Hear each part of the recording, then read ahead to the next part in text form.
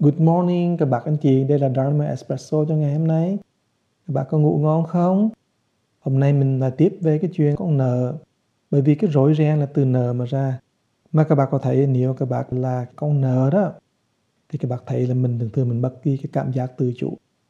Bác có để ý những người nào là chủ nợ của mình không? Bác thấy cái thái độ của họ như thế nào hay không? Bác có để ý rằng những người đó thường đó, họ gọi là trên cơ của mình, thường là những người họ nghĩ rằng là họ là chủ nợ của mình, hoặc thật sự họ là chủ nợ của mình. Các bạn để ý đi, và các bạn để ý lời nói của họ.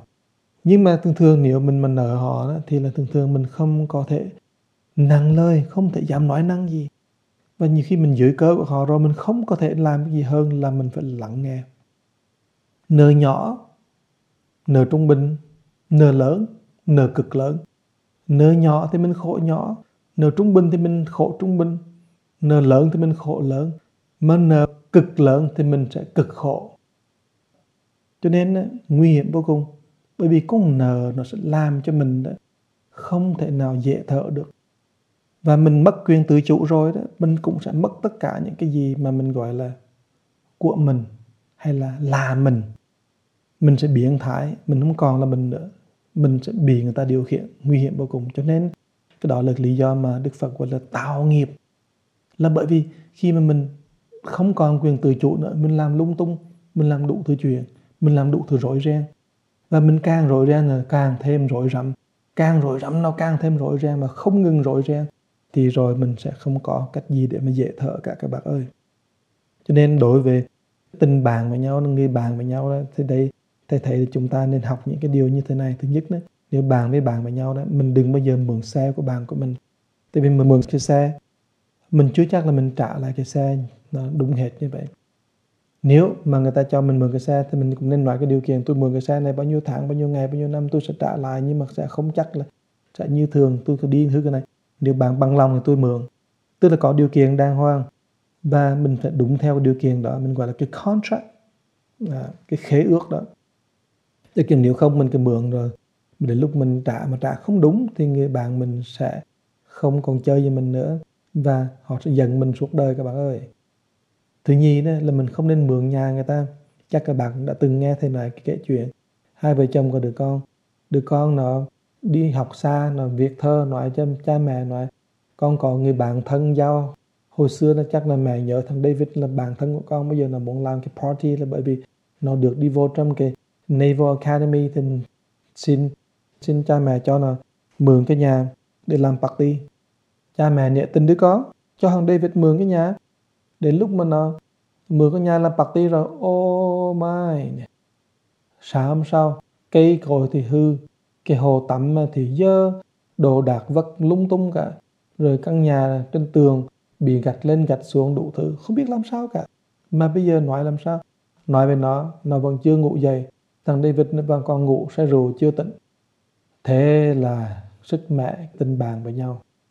Thưa các bác đấy, nhiều khi mình cũng không nên mượn xe, không nên mượn nhà những người mình thân mình biết. Cái thứ ba là mình không nên mượn những cái đồ mà người ta cho là quý giá. Thì dụ như bác nói: thưa thầy, con mượn thầy cái iPad được không? Thì câu trả lời của thầy là: thôi bác ơi, bác đi ra mua cái iPad ngoài kia giùm đi. Tại vì bác mượn cái iPad của thầy, thế nào bác cũng làm hư, thế nào bác cũng delete cái này, bác làm cái kia, ngồi rồi hư hết các bác ơi. Tội lắm. Thành ra đó, đồ mà quý, người ta cho là quý, mình không nghĩ là quý, nhưng mà người ta nghĩ là quý. Mình muốn mất tình bạn thì dễ lắm, cứ mượn cái đồ mà người ta quý. Mà khi mà các bạn nhớ như thế này, khi người bạn của mình đấy chỉ cần nói một câu thôi, không tiền, thì mình phải back out, mình đi ra ngoài đi. Đừng có mượn, đừng có nhào vô mà cứ đòi, cứ mượn cho được. Tại vì khi bác đòi, bác mượn cho được thì bác sẽ chắc chắn sẽ mất đi cái tình bạn với nhau. Khi người bạn đã biểu hiện trong lòng là không muốn rồi đó, thì bác đừng bao giờ ghét, đừng bao giờ tức, mà bác phải hiểu cái đó nằm trong cái định luật, và cái định luật là you gain a favor, you lose a connection, you lose a relationship, you lose your friendship. Tức là mình được cái chuyện mình muốn, nhưng mình sẽ mất đi cái tình bạn. Cho nên cái đồ gì quý người ta đó, đừng có mượn. Mình hỏi mà người ta không bằng lòng, mình đừng bao giờ buồn cả. Có cái chuyện đó các bạn, là nhiều khi này mình nhất định mình mượn cho được thôi. Còn một lần đó thì thầy nghe một cái chuyện này Còn bởi vì bác sĩ châm cứu nói với thầy như thế này, thưa thầy con có bộ đồ portable châm cứu bỏ trong ấy châm đó, đồ kim châm như vậy đó. Rồi có một người bạn muốn mượn con đi châm, đi xuống miền quê đi châm cái weekend đó. Con nói không được, cái đồ này là đồ nghề của con mà làm sao mà con cho mượn được. Con không muốn cho mượn. Mà người bạn nhất định là mượn, rồi dùng cách áp lực, nói xéo bên này, nói xỏ bên kia, nói để làm cho con cảm thấy là chả mình Phật tử không được, rồi cho mượn. Cho mượn rồi, weekend về xong rồi trả lại. Mất cái kim này, mất cái kim kia, mất cái này, thiếu cái kia. Thưa các bác, nhiều khi đó mình nên hiểu là mình nhìn được thì nhìn, mà không nhìn được thì là thôi đừng nên mượn. Bởi vì vậy cho nên văn hóa của xã hội chúng ta nhiều khi là muốn chúng ta phải làm nợ, tức là phải còn nợ, là cứ mua credit để sạc cho nhiều đi rồi mình cứ nợ. Mà càng nợ càng hoài nợ thì mình là càng không tự chủ. Và trong cái chuyện mà mượn đồ đó cũng làm cho mình rất dễ mất cái tự chủ. Người mà mượn cái nhà làm hư rồi thì sẽ mất cái tự chủ. Người mượn bộ kim châm cứu mà không trả lại cái đàng hoàng, họ cũng sẽ là con nợ, sẽ mất đi cái tự chủ. Và nhiều khi còn cái chuyện mượn nữa các bạn biết không, gọi là mượn tên tuổi. Mượn tên tuổi hồi thì biết quân sư làm cái này cái nọ, mượn tên tuổi chồng để làm cái chuyện kia, mượn tên tuổi này, mượn tên tuổi nọ. Mượn những cái đó cũng không nên mượn làm gì. Và cái đó nhiều khi đó mình sống và mình không để ý, mình trở thành con nợ hồi nào không hay. Bởi vì những cái chuyện rất là nhỏ nhẹ, rất ít khi mà để ý tới. Những cái chuyện mượn thôi, không có gì khác hơn cả. Nhưng mà mượn mà không trả không đàng hoàng là mình trở thành con nợ đó các bác. Mà mình không biết. Cho nên đối với những người bạn bè, bạn thân với mình thì mình đừng nên mượn.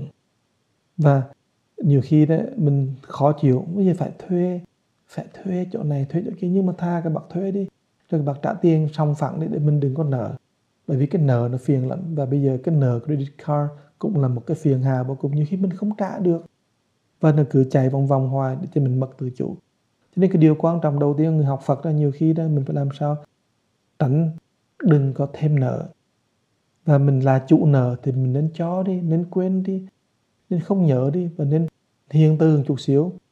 Nếu mình là chủ nợ tiền thì mình đừng có đòi siết quá người ta. Nhiều khi người ta sống không được các bạn, người ta phải chạy trốn. Mình phải tìm cách để mà làm sao đó khiến cái con nợ đó họ mà cảm được, họ mà nỗ lực, họ từ từ đó họ ra khỏi cái chỗ khó khăn của họ. Bởi vì bác làm chủ nợ cũng không dễ các bạn. Làm chủ nợ bác không khéo thì bác là trở thành kẻ thù của người mang nợ bác.